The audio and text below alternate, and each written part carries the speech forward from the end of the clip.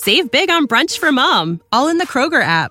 Get 16-ounce packs of flavorful Angus 90% lean ground sirloin for $4.99 each with a digital coupon. Then buy 2, get 2 free on 12 packs of delicious Coca-Cola, Pepsi, or 7-Up, all with your card. Shop these deals at your local Kroger, less than 5 miles away. Or tap the screen now to download the Kroger app to save big today. Kroger, fresh for everyone. Prices and product availability subject to change. Restrictions apply. See site for details. Here it comes again. Lunch. Will it be the same old, same old? Or are you ready to take a vacation from the ordinary with the new Jamaican Jerk Turkey Sub at Firehouse Subs?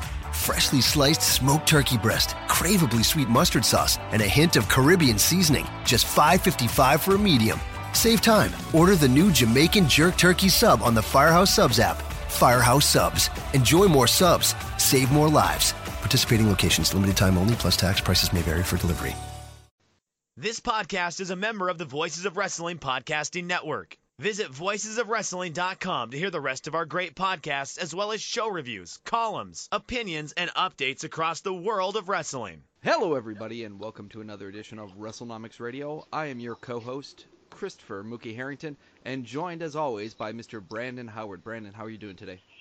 I'm good, Chris. How are you? Are you ready to talk WWE business? And actually, the question's probably on everyone's mind. We were just talking off air before we started recording, but did you get the Warpath figure? I sure did. I was so excited. I will tweet out a picture of the Warpath figure that has been autographed, something like "Stay Awesome, Warpath." Thanks, Mookie. I was thrilled to get it. My wife asked me, "What is a Primal Warpath?"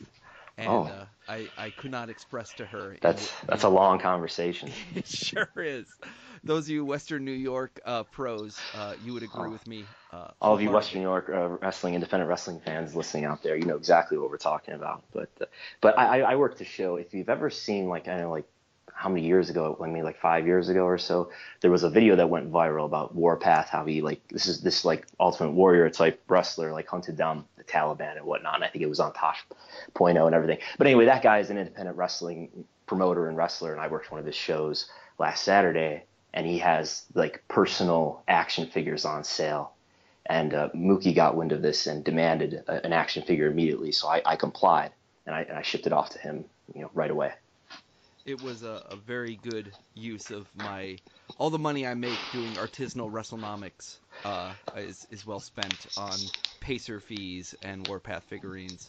And also right in front of me right here I have a stack of trading card packs somebody sent me for, I think it was my birthday. They sent me 5 different ones, and some of them were WWF from the 80s, some of them were Little Shop of Horror, some of them were Ghostbusters and Back to the Future. So just as I look, I have a picture here. It says, here she comes. It's Tito Santana punching somebody right in the face. Card number 28. I'll have to tweet that out as well. But anyhow, so throughout the show, if I get bored, that's what I'm going to be referencing, is all these trading cards on my desk. But one thing that wasn't boring and made me very happy is George Barrios, CFO, Chief Strategy Officer of WWE, showed up at Needham Emerging Technology Conference, or Needham Inc., etc., yesterday, and gave his speech that he's given for probably 5 years now, I think is how long he's been doing this Needham conference. And Needham, by the way, is the home of Laura Martin, if you've ever listened to a quarterly conference call, she's always asking Vince questions. So it was an interesting talk, and it sounded like both you and I listened to the whole thing. What's really striking when I listened to it, and I don't know if a lot of the journalists out there are catching on to this, but WWE has really switched the tone and the tenor of their messaging around what the network is and what the goal of the network is. And I thought this presentation really kind of capsulated the entire change that we've seen with that, where the network is no longer something that we're trying to aspire all fans to go to, but rather it's now for the, quote, core of the core fans. Yeah. I guess we're seeing more since the launch that it feels to me almost like an admission that, all right, we know we've got some really hardcore wrestling fans out there, and what we're going to try to do is just appeal to them and get as much money as we can out of them. Although I know they wouldn't say, we're not just trying to like what Laura Martin said on the last conference call, we're not just saying forget about the TAM, the total available market. We're not just saying we're not going to try to create new WWE fans anymore, but they're trying to, I don't know, they're trying to make it more of a niche thing. And I think that's the embracing that's different to me, because in the old days they used to always insist we are the Netflix of wrestling, or we're just like Netflix was even one of the taglines. But better. But Netflix, better. But yeah. better.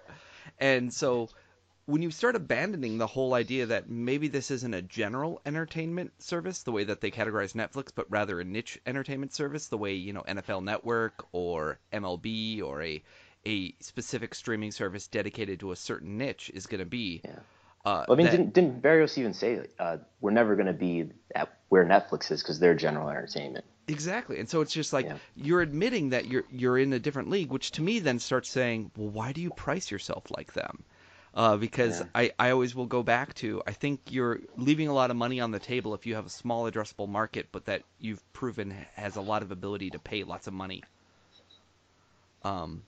But what's funny is, so his new speech now is, we've pivoted from a live event business to a traditional media business, invested heavily for this next phase of growth that we're currently undergoing, which is a direct-to-consumer global digital media business, which, is just like every buzzword you can throw in there at once. But it says a lot about where he always puts things. And I think sometimes it's easy to criticize George because he's a business guy who works for a company that happens to produce wrestling content. In no way is he a wrestling fan, or is he a wrestling involved in the day-to-day ideas around wrestling, more than just it's the medium by which he happens to be operating today. And so it's very funny to me when you hear him talk that it's really clear that he's excited to work for a media company, and I think sometimes he works as hard as he can to not really talk about things beyond the fact that they have a big fan base and they can, quote, engage them a lot. Yeah, I think, like I said last time, it really feels to me like this is the promoter, George Barrios is the promoter, and Vince is the booker. I mean, obviously, in actuality, Vince has the final say and all that. But it does feel like this is the guy who's going to handle the business, and he's going to, put all the deals together, make sure everything works, make sure all the nuts and bolts of this company works. And then this is the mad scientist over here who's going to put on our circus. Almost like the facilities manager or something, When they talked about the network, it was interesting. He said, we got a large library. We are continuing to add to it. We own 100% of the rights to it. It's clear that 100% of the rights thing is a sticking point for them, and that goes back to why they don't put any of that WWE Studios content on there, which, again, I think would actually broaden the appeal of something like the network, as limited as that library would be. But, right. So like, how would that work out if they wanted to put some of the WWE Studios movies on the network? They would have to reach a deal with the other people who own that content? I think so. And then additionally, there could be deals that are actually related to the rights when that content was produced. So, the way that writers might have a back-end credit, or a production company might have a back-end credit to get royalties downstream. And I think that's the biggest thing, is that they hate to deal with royalties. And, even in the latest developments in the Bagwell case, which was over royalties here, was basically that some of the specific charges against WWE were thrown out, for basically WWE had challenged them in the Bagwell, Scott Levy, Raven case about the royalties, saying you never, and then those people never basically countered the arguments. So they got thrown out, those pieces got thrown out, but the core argument of whether or not do they owe royalties was not thrown out. And then the second core argument of is it possible to calculate royalties was also not thrown out, because WWE basically said it's impossible. And the judge was like, no, you could certainly just figure out how often something's viewed, how much money you made in a quarter, assign 5% of the gross profit or whatever to it, and then split it up among They've got people. An entire analytics department that's studying all this stuff. And that was what George wanted to talk about, was how much analytics they had, how they had all these, fancy cart metrics, and how someone drew up a really fancy acquisition model on a whiteboard, and somebody else walked by and just looked at it and said, I shouldn't work here anymore. I didn't hear that, but I saw you tweet that. Yeah. This was as it ended, right?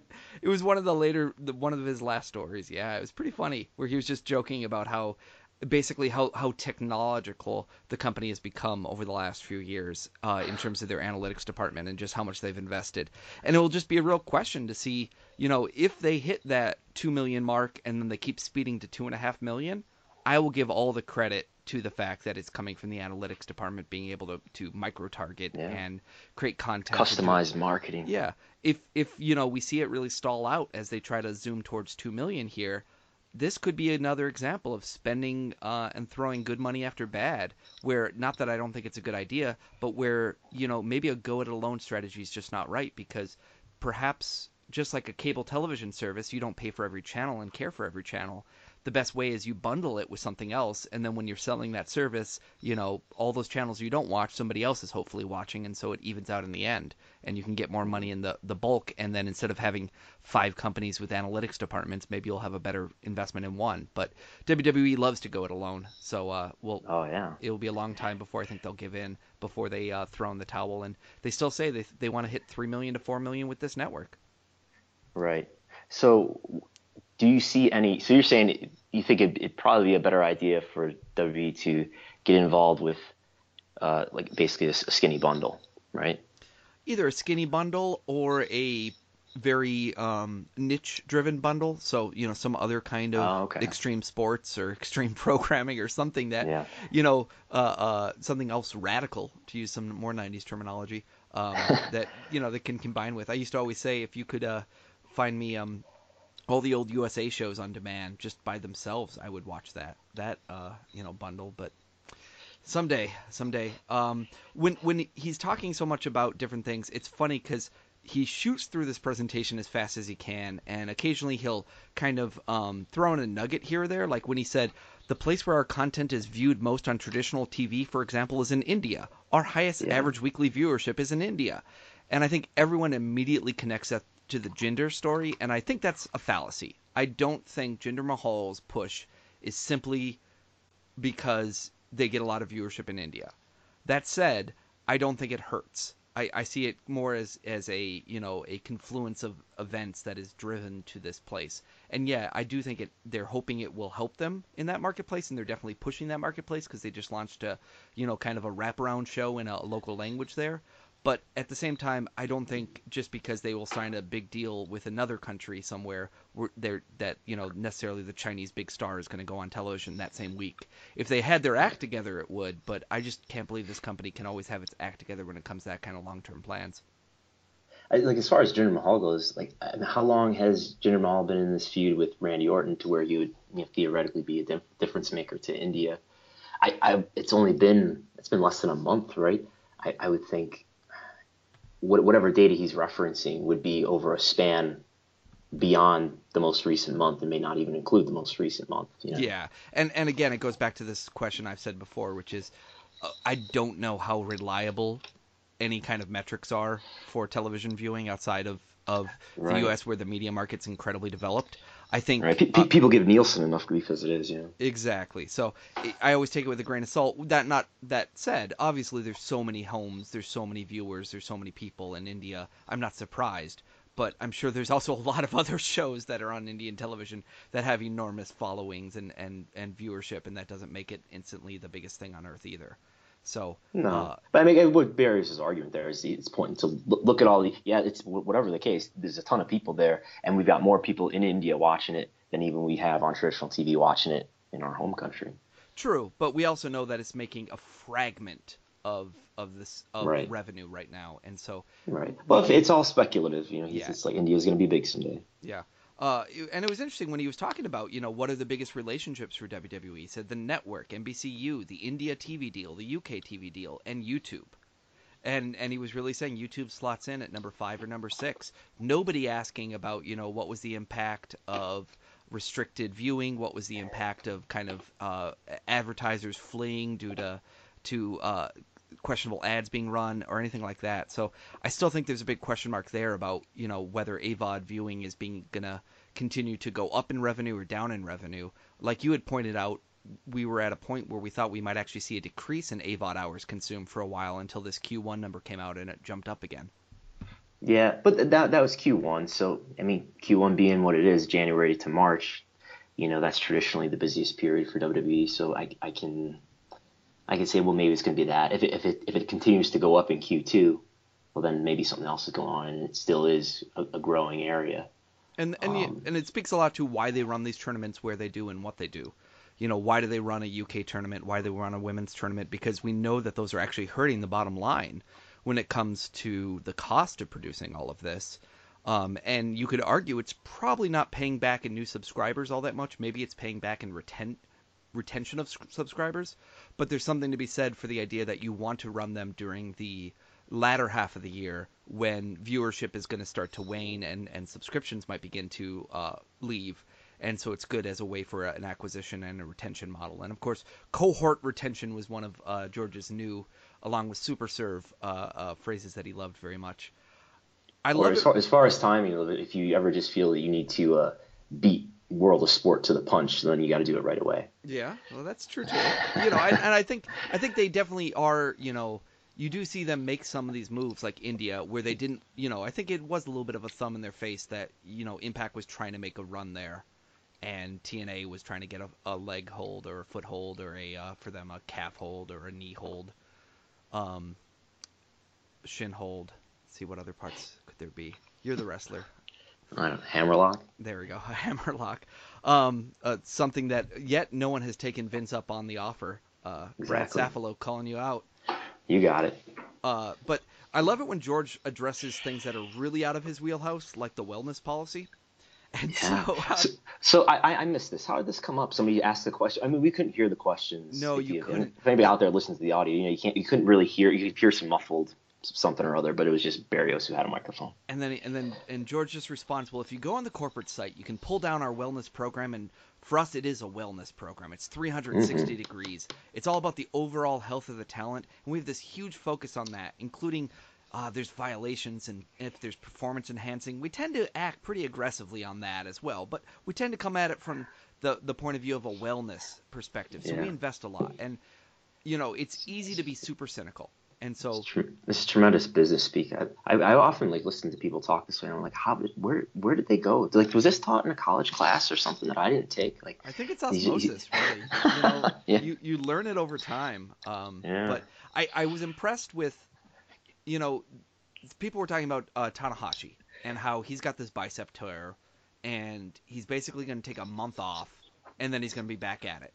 And New Japan this year has already had some pretty horrific injuries between Shibata and is it Naito? Oh, Hamna, sorry. Hamna, yeah. Hamna. And it's just like, they were even talking about, in the New Observer, they're talking about how they were setting up a medical council to review wrestlers and their health. And it's funny because the Japanese style has always had this kind of idea that say it is more hard-hitting in the ring, but then they kind of give the guys longer breaks between the tours, so maybe it's better, maybe it's not. Yeah, and I think another thing that I don't always hear talked about is that when you look at results for Japanese shows, they're running tons of 6-man tags, 8-man tags, and whatever. So most people aren't working that many singles matches over the course of a year. To compare that to WWE, where you're on house shows and it's all singles matches every night, unless you're a tag team. Oh, that's a great point.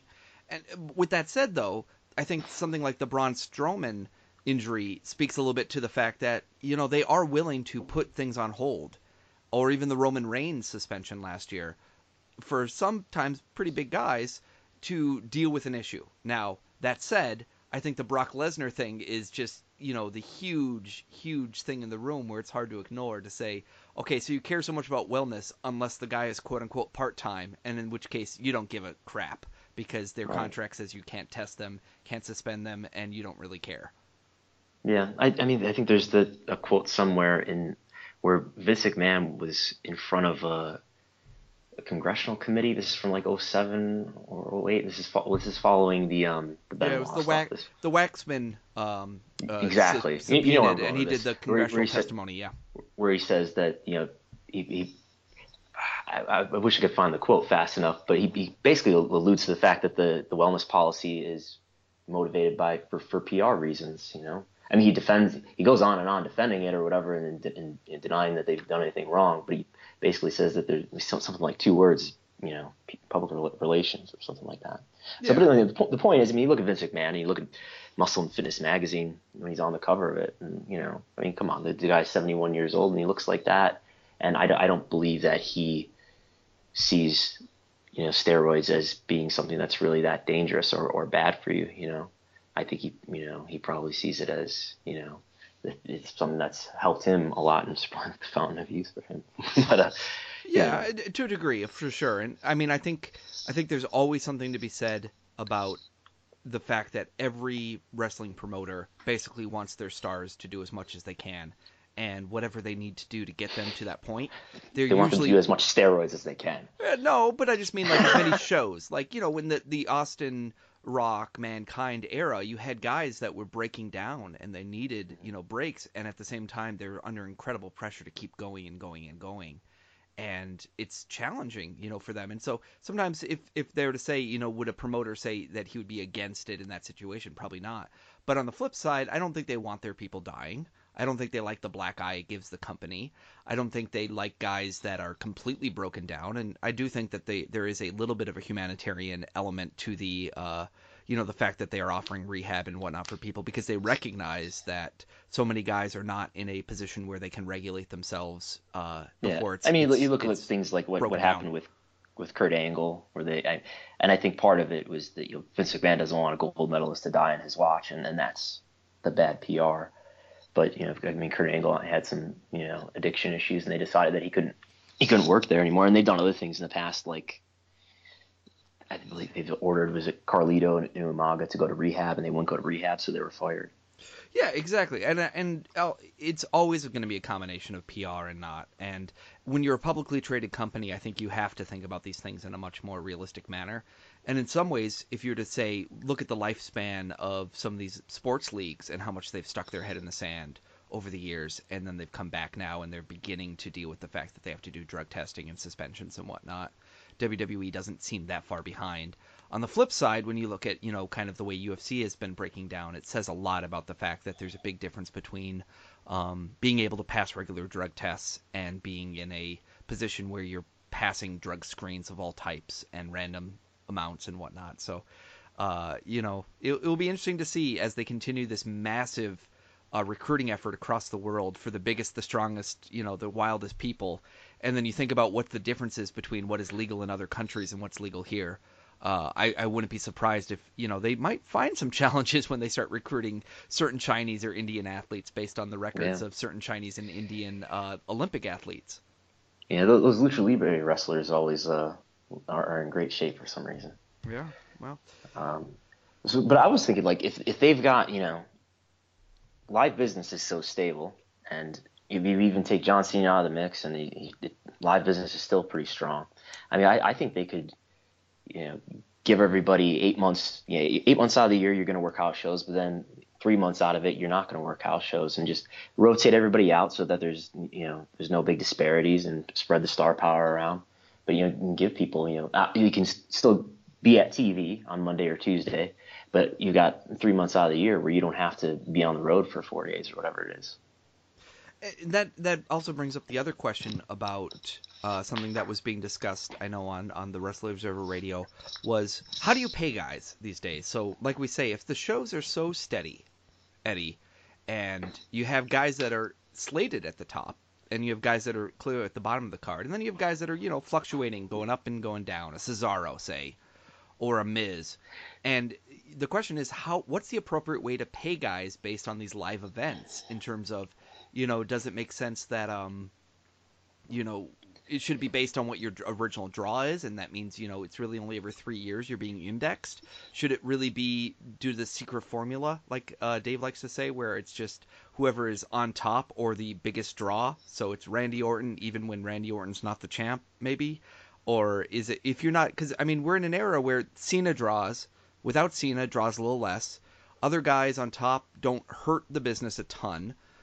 Some do a little bit better than others, but it's pretty hard to say whether an Owens is better than a Reigns when it comes to really, really, really breaking it down. But neither of them is probably destroying the business. Well, Ryback had some interesting thoughts on this, right? Everybody should be paid the same. But I don't know. I mean, I think it's clear that if you take certain wrestlers off the card, that the card will be hurt worse than if you take other wrestlers off the card. And maybe, something like merchandise sales would be a really good suggestion about, where the hierarchy is. But that's But not always fair because heels are going to have less merch and sell less merch than that's faces. true. And so, That's you, true. you know, that the whole idea at one point was that, you know, if you're turning heel, then you should even have it be like a merch pool. And so it's like all the guys get a little bit of it, and then Right. the actual guys get the top. But it's all over the place. I mean, it's tough because then, you know, even the idea of heel and face hurts because, you know, you think about the Wyatt family. For years and years, they were quote unquote heels, but you know they actually sold a ton of merch when they were heels because they were these dark, spooky heels that were getting over. So it's hard to even say one is true and one is not. But I agree, merch could be even a larger portion of it, and you could say, you know, you owe a lot more. Obviously, when there was a royalties feed, it was much easier to say it's tied to how many people buy this pay-per-view and where you are. But that's kind of broken down.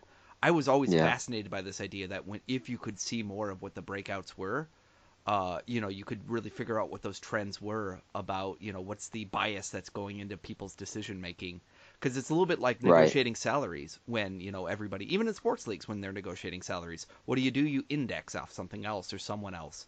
And so it would almost be, in my opinion, in the wrestler's interest if there was more knowledge about what everyone was being paid, because it would be a lot easier to kind of hold them accountable for each other. But you know how wrestlers are, and you know how scared everyone would be of really losing their job. Plus, you know, they're prone to, shall we say, untruth. Yeah. I like something I think about, you know, in indie wrestling is as little as we get paid. I try to tell people, you know, tell at least, you know, talk to your friends at least about what they get paid so that you know what your going rate is, you know. I think the more transparency there is about pay, the more fair the pay is going to be because everybody's just going to know what it is. And I But mean, as if you're just wrestling, relying on somebody to tell you what they get paid, though, it's another story, yeah. well, but I mean, as freelance wrestling writers and audio Yeah. producers, it's no lie that I've spoken to many of my colleagues. You know, a lot of us writers and analysts talk to each other. And oftentimes when we go to a new site, we will say to somebody else, hey, what do you get to do this? What do you get to do this? And we'll kind of compare deals to get an idea of, you know, what's a fair number to ask for, because, you know, what is fair is whatever you can ask for and both Yeah. sides can walk away unhappy with. That's whatever the market will bear. Yeah.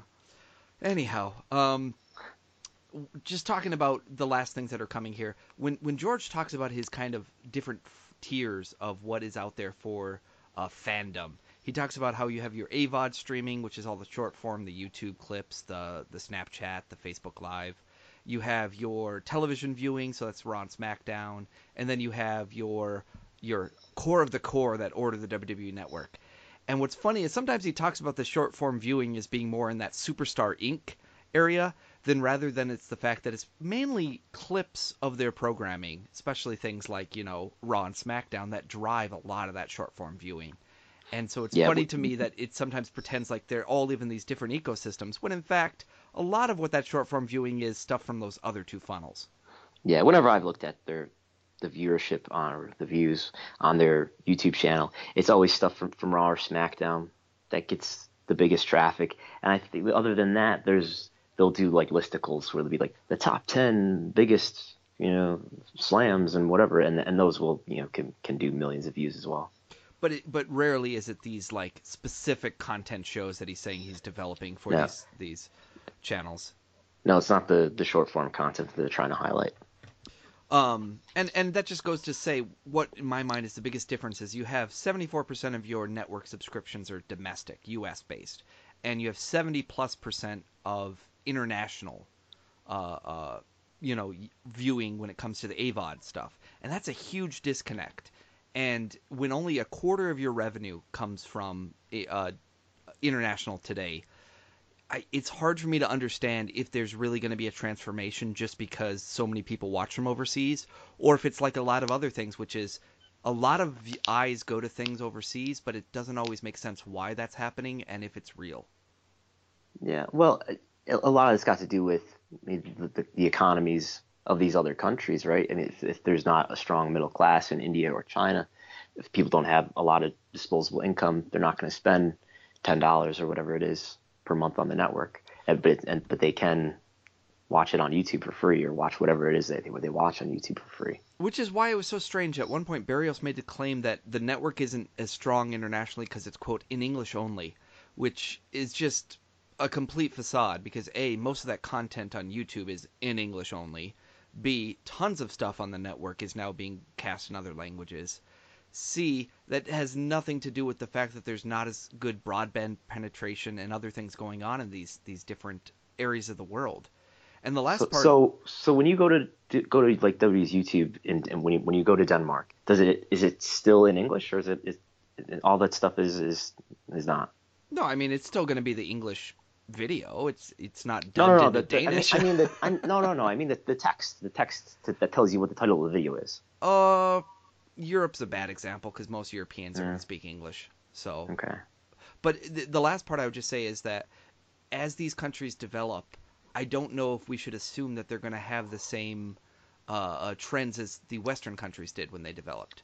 So, for instance, we went from phone lines to dial-up to broadband to cellular. Right. But when you look at the development of Africa, it's been very different, where they've pretty much skipped the whole broadband step and gone very, very heavily on mobile and very little. And so that also affects, where the eyeballs are. And so I get George's point about you want to capture the eyeballs there, but I'm not convinced that you can necessarily convert that into people that want to pay for a subscription service on a broadband. And to that point, like look at Japan, where they had broadcast over the air TV, and cable and satellite have never really caught on. I mean, it exists, but it's people don't subscribe to it at the rate that they do in the U.S. And you look at OTT, where you got New Japan trying to do this NJPW world, and the impression I get about NJPW world is that it's the subs are way lower than the W Network's subs are, but maybe not to the extent that they're really that much smaller than the W Network. As in, if New Japan was here in the United States and this was their domestic country, they would have quite a bit more subscribers. So the point is, OTT is not catching on as fast in Japan. Oh, and I would definitely say there's probably more Japanese subscribers to New Japan World than there are Japanese subscribers to the WWE Network. That would be a very similar number at best. We got like 45 to 50,000 Japanese subscribers. Yeah. To NJPW World. Yeah, and that would be like a huge chunk of the international number. And we know that when Japan came online, we didn't see much of a jump. Because international is like 300,000 to 400,000 international network subscribers, right? And we think more than 100 of that is UK based. So. Right, so that leaves 200 to 300. And that's across the rest of the world. Yeah. That's Germany, that's Mexico, that's Canada, that's all these other places. OSN, right. Right. So that's Australia, that's why I'm a little dubious that not dubious, but I would say that they're probably, and again, it's an English-based service that happens to be available in Japan versus, a Japanese-based service that is, really tailored with Japanese stars. Speaking of stars, George made a comment, and I had to fact check him on this just to see how true it was. So he said, everybody I talk to tells me that we were most popular in their era. If you're 60 years old, oh yeah, you guys were big with Andre. If you're 50, you're big with Hulk. If you're 40, it was Stone Cold. If you're 35, it was The Rock. And if you're 25 to 30, it's John Cena. Is George Barrios a Wrestling Observer Newsletter Hall of Fame voter? I hope not. No, it's a line that Dave always says, is that everybody thinks Sting's a star because that's when they grew up with Sting. Yeah. So I looked and I was like, okay, so if you're 60 years old today, let's say you watched wrestling when you were like 16. That would be, in that like 1973, 1982 range. And who would be on television the most back then? Well, you would have had Johnny Rods and Tony Garea, Baron Mikel Scaluna, SD Jones, Chief J. Strongbow, Ivan Putski, Dominic DeNucci, and then who are the guys who were winning the most? That would have been like Backlund and Pedro and Andre and Martel and Snuka. So I will give him the Andre on the 73 to 82 for the 60-year-old. So I'll give him that one. He said if you're 50, Hulk would have been your guy. Well, if you're 16, that would have been like 83. So who was big from 83 to 92? Of course, Hulk and Davey Boy and Snuka and JYD and Martel and Andre and Steamboat were all there with Tito and Brett and Greg and Savage and Neidhart and Brutus Beefcake and SD Jones was still hanging around and Steve Lombardi. So I'll give you Hulk and I'll give you Andre. The next one he said was Stone Cold. Now, again, if I'm using the 16-year-old reference, that would be like 93 to 97. that's not a great Stone Cold era because he plops in the middle there and begins rising up, but I wouldn't say that would be the heart of the Stone Cold era. That's more of the Ramon and Tatanka and Shawn Michaels and Bam Bam and this is more like the stunning Steve Austin era. Or the Ringmaster Austin era, and Owen Hart and Billy Gunn and Jeff Jarrett and so forth. And then to pull back the WrestleNomics curtain here, we're looking at a Google Doc here. You've got these eras, bulleted out one by one, and you've got as a secondary bullet underneath all these names, which I'm sure are generated because these are the guys who have the most matches. Well, right? The first and bullet is and then most you've got matches. the guys who have the most wins. Yeah. First one is most matches. Second one is highest winning percentages over 70%. Yes. And so the next era was the Rock's era, which so that was when you look at who has the most matches, it's Kane, baby, because that's 98 to 2000. So you have Kane, the Hardys, Jericho. That's his era, man. Edge and Christian, Triple H, Angle, Venus, Chris Benoit, Big Show, JBL, Test, the Deadlies. And then the most wins were pretty funny because you realize I started looking at television matches at this point, and you can tell that not a lot of guys just get straight winning streaks anymore at this point because Bobby Lashley was on top. Followed by John Cena and The Rock and Undertaker. But again, Bobby Lashley has the most wins in the WWF/WWE from 1998 to 2007. How about that? Highest percentage of wins. Okay, percentage of wins. Yes. Okay. Because Bobby had a very short run there, and he was pushed very heavily during that run. Okay. And then Cena and Rock and Undertaker, RVD, Rey Mysterio, and Batista. But it's easy to say, The Rock was big from 98 to 2007, but that's really kind of ignoring the fact The Rock was gone for about half of that period. And I think the problem is Rock and Stone Cold were from very much a similar era, and he's got to try to spread them across, 2 different decades. And then he talks about Cena being the big guy from 25 to 30. So I'll give him a B+ on this for a guy who once referred to Shawn Rollins as one of the wrestlers he respected. One of his favorite wrestlers. Yeah, I'll give him a lot of credit for getting close there. But as I always say, George Barros is a media guy who enjoys working for a media company that happens to make wrestling content. And it's at these investor conferences, he's kind of on his game because that's the easiest time for him to deal with the fact that people want to talk about media stuff. When he's at these conference calls, that's a little harder for him because it's always the combination of what is the wrestling strategy with what's the business actually doing. And the one thing they hate to do is get into granularity to actually explain why they give away free WrestleMania and what the retention rate is and why the churn is still in the 300,000 range and so on and so forth, and just not wave their hands and say, we're doing a great job, just trust us. Why did they borrow $200 million? At these conferences, it's the Q&A is a lot easier. It's audience members who usually aren't very well acquainted with the company, but are well acquainted with media, asking him media related questions. Whereas the conference calls are analysts, who are very well acquainted with the business, asking questions that he may or may not want to answer. Well, they're acquainted with a type of business that they want to go into. Like I always say, everybody goes to whatever their thing is. So the YouTube person wants to talk YouTube views. The streaming person wants to talk streaming stuff. The television person wants to talk TV rights. The DVD guy used to always want to talk DVDs. But a lot of people miss kind of the bigger stories about why is live event attendance doing this? Or is 3 hours and this the right way? They had a story this week where they said that SmackDown is going to start running kind of picture-in-picture ads, which I thought was really interesting. So instead of pulling away for commercial breaks, they'll basically just do side-by-sides, go to mute, and then kind of run the commercials, but still have the action on the left side. Similar to what used to be with the second stream. They did this a couple times, in I guess last year. I think I remember catching it. I was like, "What is going on?" Yeah, it must have been a test run. So, the next card up here is One Angry Man. It's a Jesse Ventura with his Blackbeard, and it says Jesse the Body Ventura roars in fury as he gets on an opponent down on the mat. Ventura can be a savage opponent. Period. Copyright 1985. Titan Sports. I want to talk New Japan. That's wonderful imagery. Uh-oh. Speaking of New Japan, there was a lot of New Japan financial stuff that came out this week, perfect for WrestleNomics geek like you and I. And one thing I will say, kind of just kicking this off, and you can read a lot of this in The Observer, you can read a lot of this in the Fightful.com article that Brandon did.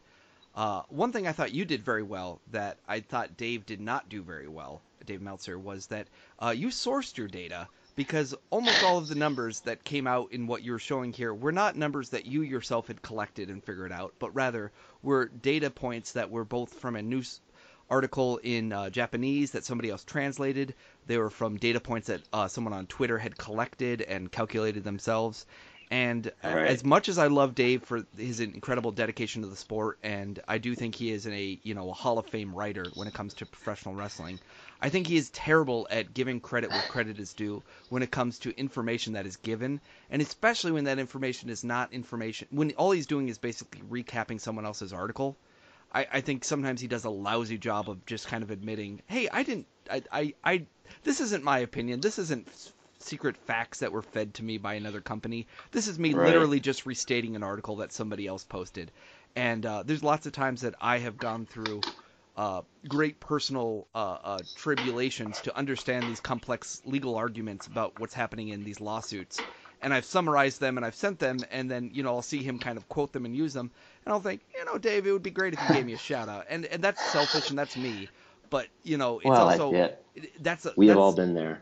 but that's a small comparison to when, you're literally just restating somebody else's article and not including it. And so I kind of thought that was a little weird in the Observer here, that it wasn't made more clearly kind of the source material that this all came from. Yeah, and to pull the curtain back for Wrestlenomics Radio again, you started to talk about this originally, and then I guess there was the internet exploded at your house, and the call dropped. But I thought for sure that the Wrestling Observer newsletter mafia maybe had put a hit on you to prevent you from disparaging the name of Dave Meltzer.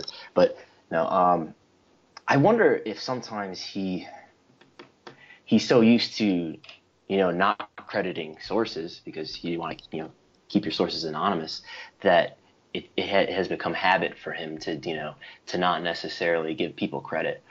When I email him stuff sometimes that I expect him to report, I will make a point of it to say there, please give me credit. And then he will, because there have been times where I sent him something and he's just like you said, he'll just write it in the Observer, just whatever. I think it's just one of those things where the Observer has been around so long, and it's not really like any type of the form is not really like a newspaper or the articles I think that even we write when we write things that are published. It's a newsletter that originated back in the 80s, and it started off as a newsletter to tell a relatively small number of people what was going on in the wrestling business, and it's evolved to become this much larger thing. Exactly, and it straddles that line in a way that sometimes makes me a little uncomfortable. The same way that anytime someone calls me a wrestling journalist or a wrestling historian makes me uncomfortable, because I kind of feel like you have to have certain kinds of journalistic standards if you're going to use that name, and that would include things like how do you attribute sources, how do you retract stories, how do you source stories, how do you how do you cross-check stories, how do you edit things. And so sometimes it kind of lives in the space right between being a professional blog and being a really useful, legitimate news source. And it's tough when you straddle that line, because we're in the era of new media. And, going as far back to the Mark Madden on the WCW hotline got sued one time. And it was a whole debate about whether or not someone who's sort of an independent wrestling journalist working for a company that is paying him on a hotline, does he get journalistic coverage? And there's a whole body of law coverage that's all about this one lawsuit because of that. Which is really interesting. And so there is kind of this weird space to say, what does new media mean? What does new journalism mean? What happens when old journalism or old forms of kind of this communication begins to evolve out? And so I struggle with that myself. And I think what you're saying is actually good advice for all our listeners, more than just you and I, is to say, if you do send things to people and you want credit for them, it's important to make sure that you ask for it. And it's not always in an egotistical manner as much as it can be really useful to build up your credibility as a source and as a journalist and as an investigator and a researcher and a writer and an analyst. When people can say, oh, that information came from so-and-so, that's interesting. I should find out more about from that person, rather than sometimes I'll go to Dave and Dave will just kind of not know anything more than the details that have been given to him at that point. And so it's hard for him to even expand and expound on that. And so sometimes then I think people kind of give up on the subject when maybe there's a more interesting conversation to be had if they could go back to the person who was really doing all that research and interest. Yeah. Get off my soapbox. And I think it's important too, like especially for when we do like put on our historian hat, or when you and I go back through the archives, we go back to like some Observer from 1995 to look something up. It would be helpful if the original source was mentioned, because I know that's something I run into a lot, just doing research with when I'm going through articles that are already online, or when you find something that's on like a wrestling news aggregator site. It's really helpful when they hyperlink like the original article, like from Sports Illustrated or whatever, where it originally came from, so that we can get the original quote and make sure this the secondary reporter didn't take this out of context or misquote it, or whatever the case. And that brings us back to this New Japan article here, because we're going to get into what the numbers actually said, and then we're going to get into some of the discussion on Twitter that people were having about these articles. So take me through kind of what was the information that was published, and then what were we able to do with that information and putting it in context. Sure. I just want to say real quick though, like speaking of good advice, you wrote a blog on your IndeedWrestling.blogspot.com about you read a book of like about the CIA, right? And there's like these 10 things that you should do when you talk to sources or whatever. Have I got that right? Yeah. My what's the name of that so people could search it? I will tell you in 30 seconds here. I wrote that back in I think January or February, because I remember it was mentioned on The Art of Intelligence Repurposed for Wrestling Analysts, and it was basically just talking about how when CIA officers are asked to do analytic work, that they have to basically try to predict the future, and they have to write these reports, and it's tough because sometimes you don't really know what the future is. And so you're pressured to kind of come up with things. And so it's like, report nothing but the unvarnished and as far as possible the whole truth. Understand, but do not pander to the prejudice and the perceptions of the customer. And it goes on like that. And I think that's like, it's true. I wish I could say I always live by these rules, and I don't. But it's kind of a good, if you're missing a journalism training the way I am, sometimes getting kind of some other grounds of what is maybe the best way to think about wrestling analytics and analyst work. This helps me at least. Yeah, so people should read that on your blog. And I've never told you this. I printed those pages out, and I don't read them as often as I should. But I've got that taped to my wall, this 1 through 10, State of Grace and all that stuff. And I did, in fact, say it came from the book Why Spy on the Art of Intelligence, Intelligence Security by Brian Stewart and Samantha Newberry. So I sourced it. So anyway, so New Japan Pro Wrestling. So it looks like the news here that we're talking about is like New Japan, it was bought by this company Bushiroad, which is this video game and card game company back in 2012. And they've really turned the business around, especially in terms of revenue. When they took it over in 2012, it was a $10 million business year over year. And now we've got all the way to the point where in 2017, they've gone up year after year, and they project to make about $35 million on the year. I think Dave reported something a little lower than that. I'm not sure where he got that from, but that's what I got. I get $35 million a year, but that's they're talking like $4 billion, 4 billion yen, which is about at the level that they were doing in 1996 and 1997. Of course, like these are years where like they're doing the Tokyo Dome multiple times a year, they're doing Osaka Dome here and there, and they've got Shinya Hashimoto and Keiji Muto and Masahiro Chono. And like the Ogawa feud with Hashimoto was about to start here. So this is a time in 96, 97 that we think of as being a much more popular time for New Japan Pro Wrestling than it is today, although they're about to make about the same amount of money. And before you say, well, what about inflation?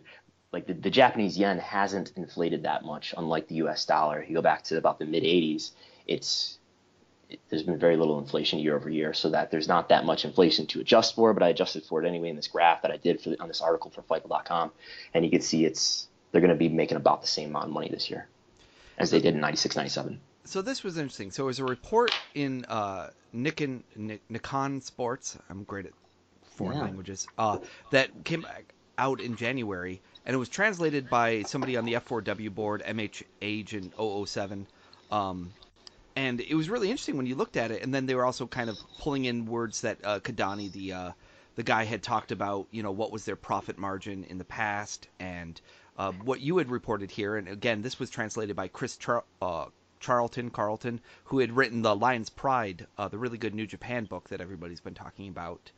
And he basically said that they do maybe about a 13% margin, which is about, a little less than $4 million of operating income. And you did a good job of kind of saying, well, let me compare it to WWE, and their operating income is much lower, maybe only 8%, but that's like $56 million. And of course, WWE has diversified in a lot of ways that New Japan has not. So if you were to strip out, a performance center and a WWE Studios division and a lot of these other things that they spend money on, I could promise you they could kill the operating margin of what New Japan does on both percentage and, of course, on dollars.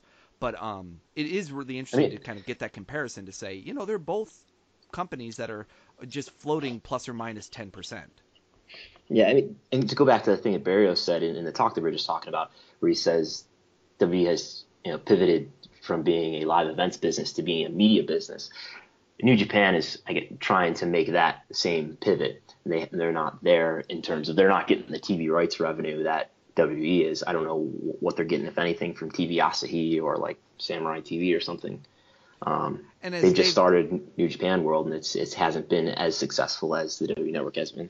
Yeah, and obviously they have the access deal here in the U.S., but as Dave Meltzer was writing, there's TV deals in the UK and India that WWE has really capitalized on. As they said, that's their number 3 and number 4 biggest contracts. Whereas, New Japan is still really struggling to break in those marketplaces. And it will be really interesting to see, because American media has traditionally always been very good internationally. It works really well everywhere. I watched SmackDown when I was in Ghana. It's incredible how far this stuff spreads. Versus things like New Japan, there's been some really weird years where it's popped up in different cultures. I know it was in the UK in the 80s and the 90s. It's been in other places, even in the US in the 80s. I think there was some years it was available. But it tends to be a lot harder to kind of break in kind of the other direction. And there's just so many reasons for that. What I was fascinated about was that article on puroresutoday.com that talked about New Japan's revenue, and then the sumo wrestling industry, and then the combined Japanese wrestling business, including New Japan. So can you talk us through those numbers? Yeah. But by the way, we're talking about something that was reported by Nikon Sports. Did you ever you did results, right? You would do like these big results reports? Sometimes.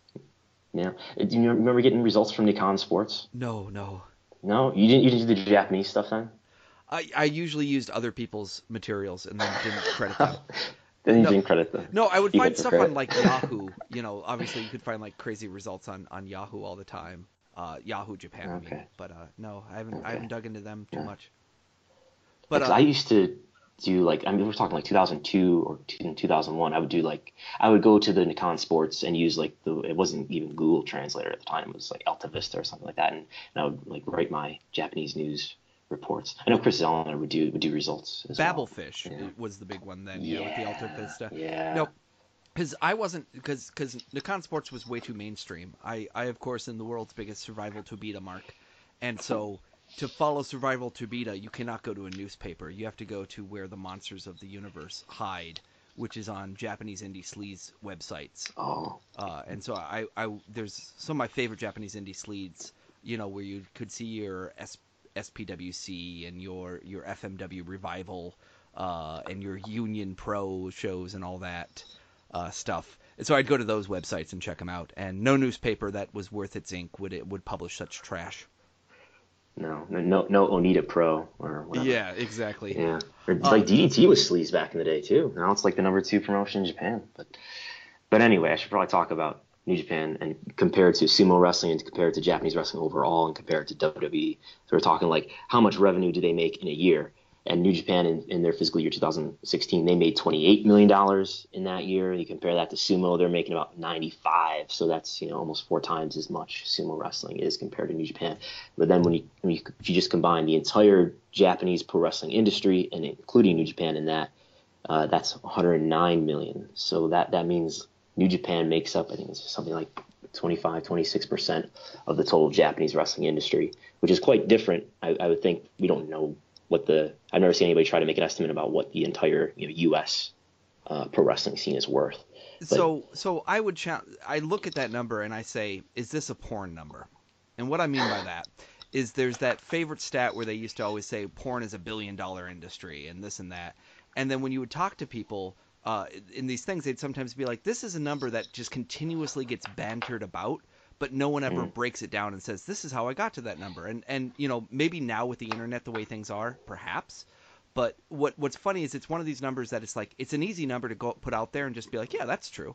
But I don't know if I believe it. So when you say it's $100 million and New Japan is only 1/4 of the entire Japanese pro wrestling marketplace, that's really interesting because that means 75% has to be made up all by competitors that are smaller than New Japan.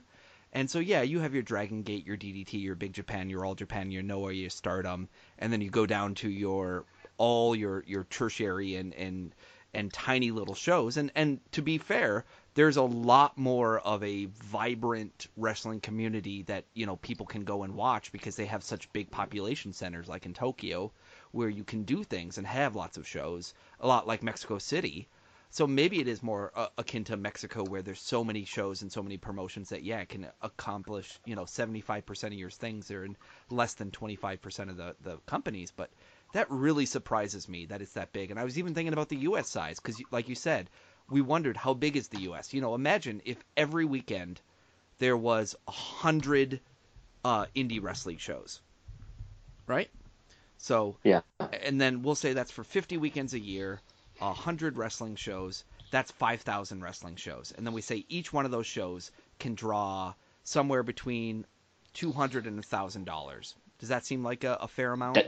Dollars or attendees? Dollars. In terms of a gate, I'll give you credit. I'll give him credit. I'll say $1,500 a show. Because like an average indie, let's say 200 at $12 a ticket. That's what's 200 times 12. You're good at math. $2,400. But let's say $1,500. Right. We'll split it. So that's $7.5 million a year, which, while that sounds like, yeah, that's a lot of money, that's only $7.5 million. That's not $75 million. And the U.S. has a ton of wrestling, a ton of population, and at the same time has, we're talking 10 times that amount. So either there's more than 100 shows a weekend or something else going on. So I'm splitting off here, and I'm kind of getting facetious with it, but I'm just a little bit thrown by that number. And so I would love to know where it came up with beyond just, it's an industry expert, or it's including something else like rings or Pancrase or K1 or some other fighting that they're calling wrestling, but they really mean it's something bigger than that.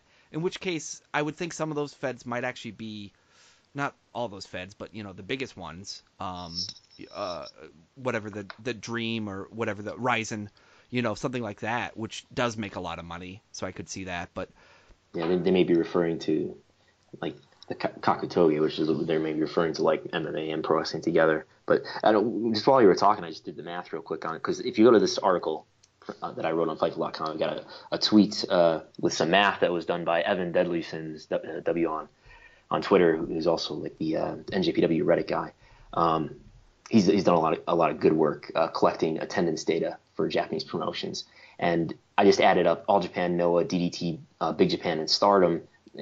This doesn't include Dragon Gate, which is about the number 2 or number 3 promotion, but just adding those 1, 2, 3, 4, 5 up, that's a total of about 84,000 attendees from January to April. Well, I guess I did last year. This will be good enough. About 84,000 total between those 5 promotions. Compare that to New Japan, which did 104,000. So that's about 80% of like those 5 promotions together only did about 80% of what New Japan does. So I don't know. There must be a lot of indie sleaze in Japan that's making up the rest of that number. Something. So someone can, the flip of it is, and this is the truth, that for years there were some promotions that were basically being held up as a way to launder money by the Yakuza and other groups. And so you always have that element of, yeah, their books might show millions of dollars of revenue because they're forcing people to, buy tickets and support them that way so they can run this money through it. So who knows exactly what that is. And of course, that's changed over the last 30 years here. But, We saw that with FMW. We saw that with some of these other Pride and other places that were promoting that way. So it's maybe this is the definitely combined Japanese pro wrestling industry, including the Yakuza. Yeah, which gets us back to the porn number. So it's all one big circle. Yeah. So and then, by the way, so WWE's revenue for a year is about $700 million. So to give you an idea of just how much bigger WWE is as a business versus New Japan, it's 700 million versus 28, and that's something like 25 times the size. Which, it amused me because I did a long podcast one time that never got recorded about is WWE a monopoly? The boycott? Yeah, no. I mean that's what I meant to say. Monopoly, yeah. And the thing about that is we talked about what's one way of doing it, and I was saying, well, if you can estimate the dollar share of all these different companies and say what percentage is WWE, you can come up with what a court considers a definition of monopoly. And, being able to say, well, there's at least $100 million outside of what WWE is doing right now puts a significant dent in the ability to call that just a pure monopolistic situation. But one thing that I thought was funny, and we were talking here about sourcing articles and writing articles, is the subject of Okada's salary came up in one of these articles. Yeah. Well, it came up in, we would have to sit here and look it up, but it came up it was a Wrestling Inc. article that ultimately linked to something from Vice Sports. All right, so that's the original source, was a Vice Sports article that was about New Japan. And I guess the number was, they said that he made $2.2 million on the year. And you were just saying, well, that's $2.2 million, and this is a company that grosses $28 million. So right. that would be 8% of the entire company's revenue is going to Kazuchika Okada. I don't know. I know Evan was skeptical of that, and he looks at these things more closely than I do. So. Yeah, and I mean, though, let's say, so if we said it was WWE, like you said, that would be like $60 million for John Cena. That would be like John Cena making $60 million in a year, yeah. Which he probably makes about 10 or something like that. But, a Vince McMahon makes probably $60 million in a year. Including dividends, he makes, I forget, he makes a ton of money. Yeah, he makes like double-digit millions. Yeah, so I mean, a very primary owner of a company might make, that large percentage. Now, again, there's there's several guys in WWE who make more than $2.1 million a year right now. So it's not that that's an absurd salary.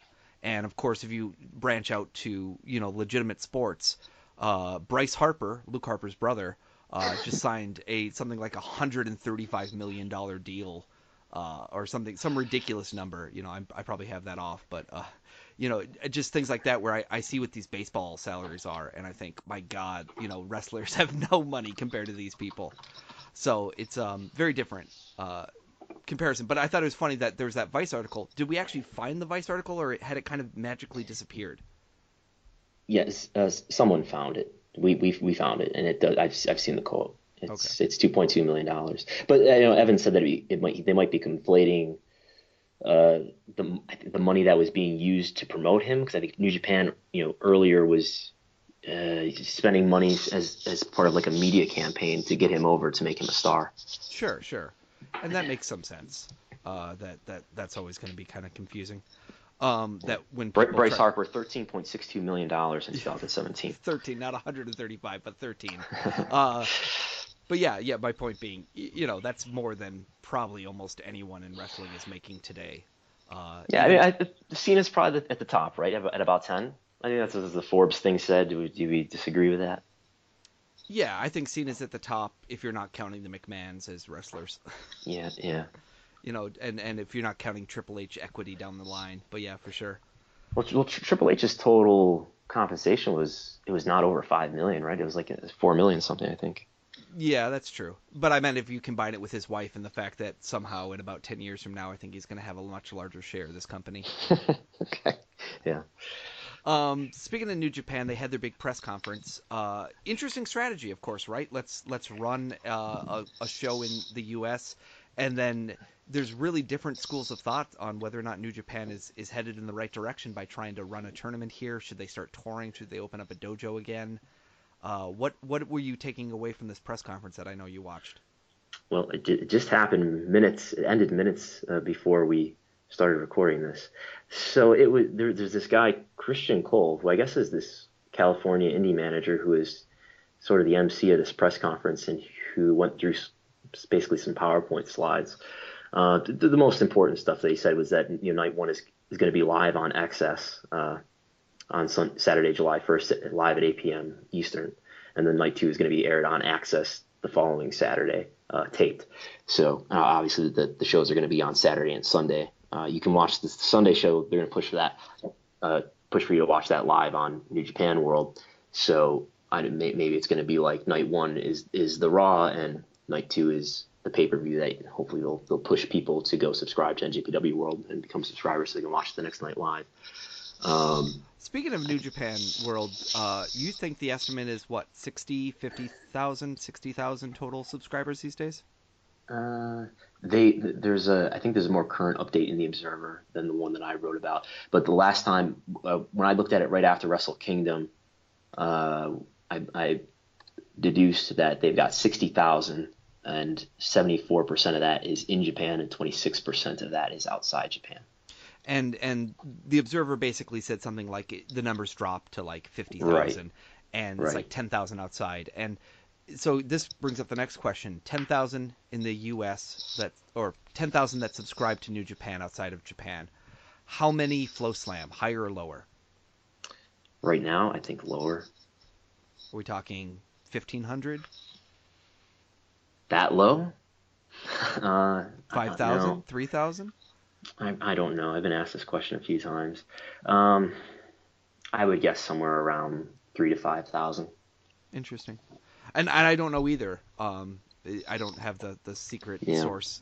We've looked at stuff like similar web traffic, which you've done some research on, and it's not very reliable. But I think maybe when you look at websites and compare them to one another, there's some insight to be had there. And the Flow Slam similar web data that we see, it looks like they're not doing a lot better than Progress is.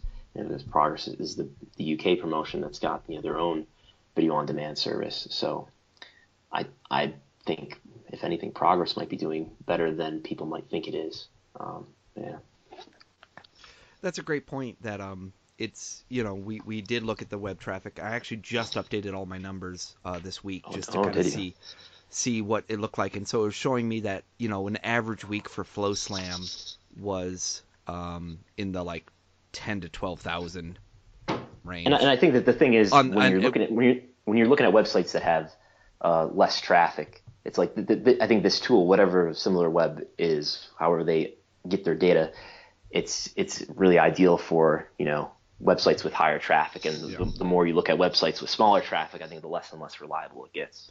Yeah, it was interesting. So I was looking at something like WWE, and if you look at their traffic, it's really well coordinated to Royal Rumble and WrestleMania, and it was really clean, and it followed the trend you expected to follow. But we also saw stuff like Royal Rumble, as far as similar web was concerned, did better than WrestleMania, which is surprising. At least at this year's numbers, they looked better when I looked at them yesterday. Part of it is because what they don't always show you is that they if the month doesn't end, they just give you the week, then it ends on the 31st of that month. So sometimes you're looking at a 5-day or 6-day number if it's at the No, I recorded these by the day. So like the day of Rumble. I've got the spreadsheet. I probably shared it with you before. You did. So the day of Rumble, it's like 1 million visits, whatever that means. All right, don't take that to the bank, but like 1 million visits, and then WrestleMania was like 800,000, the day of. Yeah, actually, so I don't know. No, that's very true. It's showing me here the week of the 26th there was 2.385 million views on the WWE Network, and the week of the 29th of March, which was the week of WrestleMania, there's 2.45, so very similar number. But yeah. You're right. From an interest standpoint, I think it's very different. Yeah, and you can go to similarweb.com if you want to take a look at what the hell we're talking about here. Yeah, and I'm welcome to share my spreadsheet with anyone, though I will say that having compared it against a few people who have been willing to show me their stats, it doesn't seem to be exactly right. I think it's probably useful in the sense that it's good to measure the same thing every day. or every month, but it's not necessarily useful to say this is the truth for sure. Yeah. I'm really curious to see if I can track it for a whole year and then track WWE Network subscriptions for a whole year and see if there's any correlation whatsoever, or if, it's the temperature would be just as good. In which case, I mean, I've got them. I've got like the pay-per-view and NXT dates going back to September, because I mean they exist going back further than that. But like I only got aware of this website about at that time, and you got to like spend $1,000 to pay for their service to get all the back data. But if it does turn out that temperature is in fact correlated, you can expect to see clickbait ads that say today's temperature is ... So dive, yeah. Let's finish off the show with a quick talk about Ring of Honor. Sinclair acquires Tribune for $3.9 billion. And obviously a lot of talk about Sinclair this week, or this month really, as kind of the new conservative rival to Fox. They're jumping in to be in some of the biggest cities that they were not in previously, because of course Sinclair's a big syndicated television player, and they've been very interested in kind of getting these tertiary markets, and this is their opportunity to really get in the big ones. And you were talking about how much WGN America is going to cover pretty soon. So WGN America is in 80 million homes in the U.S.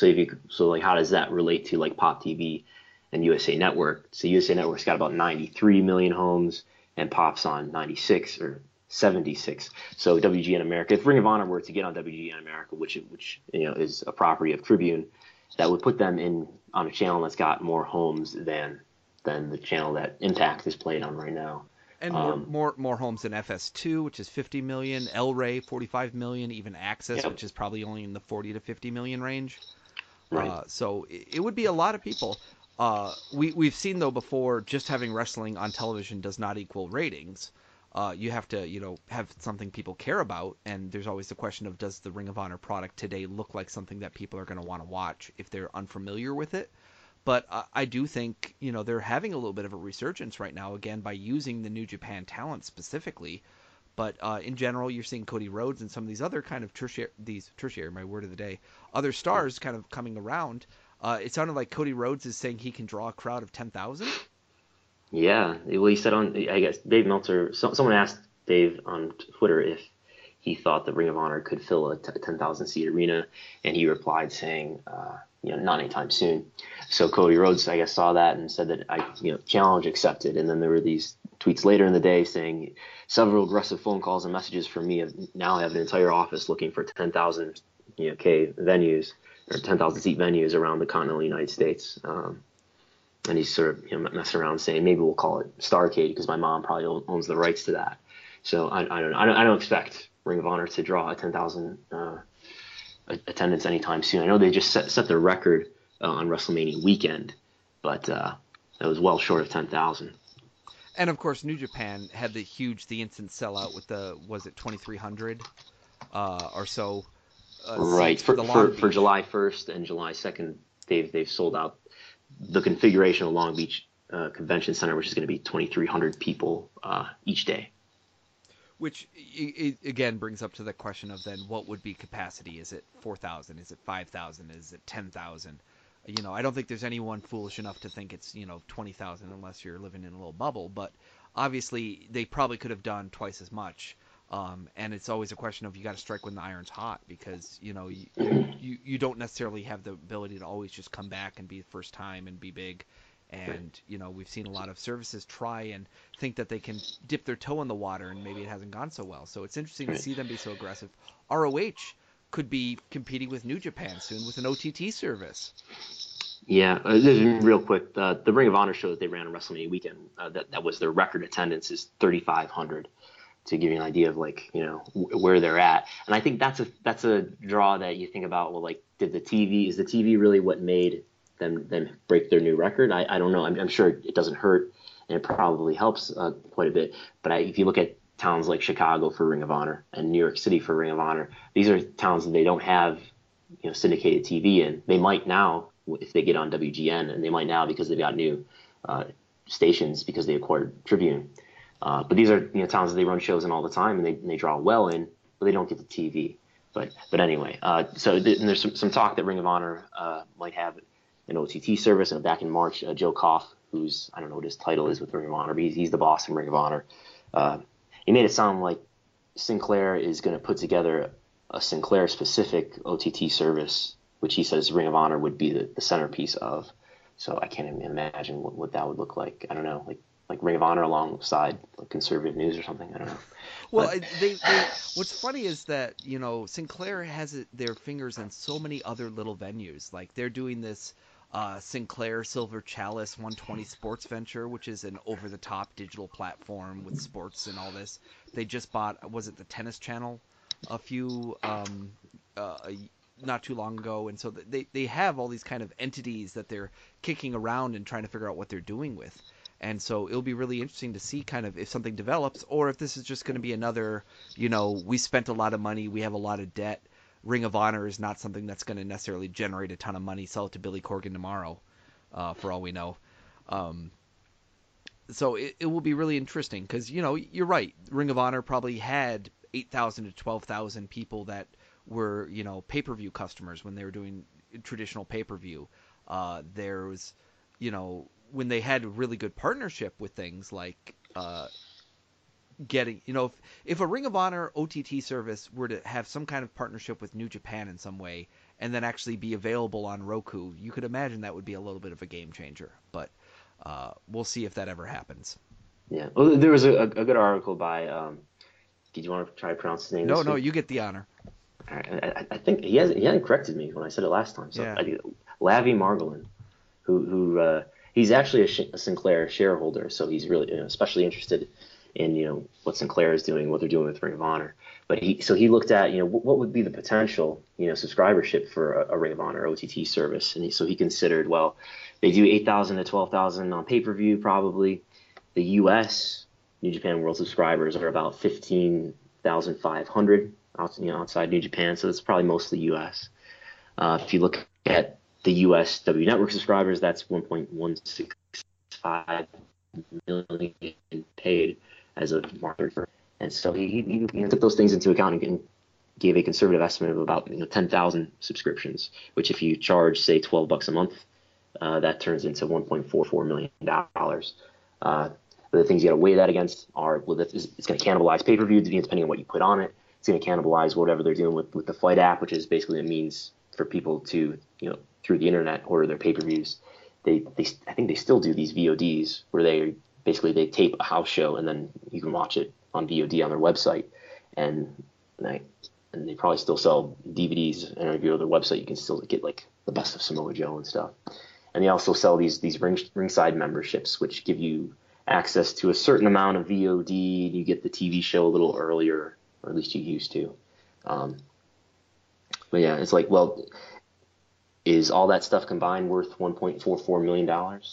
Again, I guess. And I would charge more than 12 if it was me. Yeah? Yeah, I would go at least 20. But that's just my take on things. I think it's tough to say, you look at something like their WrestleMania weekend and then say that's 3,500, because I do think when you have a captive audience like that, you can sell, pretty. The Young Bucks plus the Hardys was a pretty good draw for that kind of audience.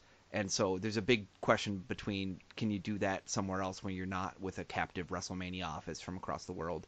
So I think the fact that New Japan has been able to do similar numbers, better numbers, if you count it over 2 nights, or similar numbers on a different weekend, that's really great for them.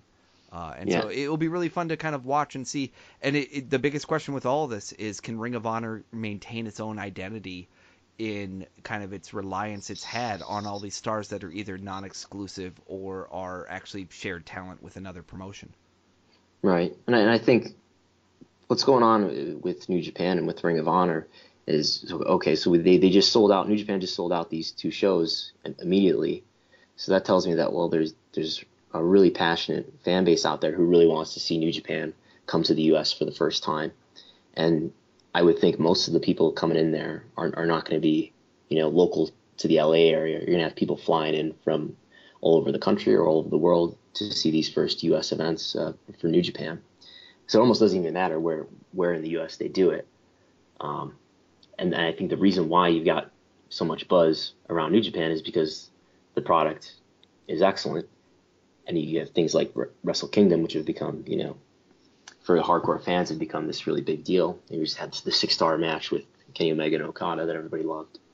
But you compare that to Ring of Honor, among just a certain bubble of hardcore fans, I think Ring of Honor, sort of as you were saying, it doesn't have as strong of an identity. It doesn't even really have that many events that many people talk about and put over as a big deal. Like I said, they have these VOD shows that they put out there, but they're house shows. They tape TV, but the TV doesn't necessarily build to the pay-per-views. There may be good matches, on the TV, but it doesn't necessarily get you excited, and it doesn't necessarily carry over storylines very well from week to week. And then they do their, I don't know, is it maybe 4 to 6 pay-per-views in the year. So it's not a company that I think has a strong identity or is building a lot of buzz. But like Joe Lanza on this podcast network, on Voice of Wrestling flagship network has pointed out, there's a lot of fans who aren't the old Ring of Honor fans, probably that you and me are, who grew up getting Ring of Honor on VHS or going to the shows live in person. There's a lot of these Sinclair era fans now who aren't really well connected to the low key Samoa Joe, Daniel Bryan days, and have caught on to Ring of Honor since they've been on whatever their local affiliate is. Absolutely. I have a buddy who will watch it. He doesn't have cable, but he's older, and so he watches over the air terrestrial television, and we get Sinclair here. And so he'll sometimes want to talk to me about Sinclair. Did you see the Beer City Bruiser do this? And I'll just be like, no, I did not. and by the way, all this kind of goes against what I just said earlier, that they still draw in Chicago and New York despite not having any TV. So I guess what I should say is that they're kind of drawing from both. You can draw from the really organic, I guess, just internet buzz. And then you can also draw from these people who have discovered it in more recent years through your traditional television show. All right, well, we're getting to the end of our traditional radio show, WrestleNomics Radio. Of course, we always end our show with our quick hits, going back and forth to talk about interesting articles or ideas that have popped up that we didn't necessarily get time to talk about or we don't think is worth an entire segment. I'm going to offer you the opportunity to go first here. What kind of ran across your radar over the last 2 weeks here that you thought would be interesting to talk about? Well, in the last few hours, there was a comment from Alberto Del Rio where he did an interview with Sports Illustrated, sort of talking about how WWE is, they're trying to make it into a monopoly, which is what they're supposed to do, but they're trying to kind of destroy their competition. I think he was talking about how wrestlers need to remember that this is a business, and that let's see here, what else does he say? That a lot of when wrestlers come to the WWE, they come off the indies and they may be making decent money, but because of just the hope that you're going to come to the WWE and make even bigger money, people are taking all these pay cuts to NXT, and I don't know what's going on in Alberto Del Rio's life, but he's shooting on WWE fairly often. Yeah, and really bringing up that question of will Paige survive all of this, because if they didn't have that that Fighting With My Family show with Stephen Merchant and Rock, the movie that they're working on, you would really wonder whether they would keep her around, just because she's been so closely connected with ADR, and her own behavior has been all over the place. Concerning, yeah. But I'm going to steal one of yours because I don't have my own this week, which is the 5-Star Wrestling in the UK offers CM Punk $1 million to join them for a tour. And this is being reported by The Sun. It sounds like 5-Star Wrestling at least is willing to do this. This, of course, is the promotion that is running the 128-man tournament right now. Which, are you a member of the 128-man tournament? And if so, how could they book you? Not yet. If they would like to book me, they can tweet me at Brandon Thurston on Twitter, or they can tweet me even at Farmer_Thurston, which is the dedicated pro wrestler Twitter of mine. So you can get in touch with me today. And any time here, do you think you'll be facing CM Punk in one of the qualifiers?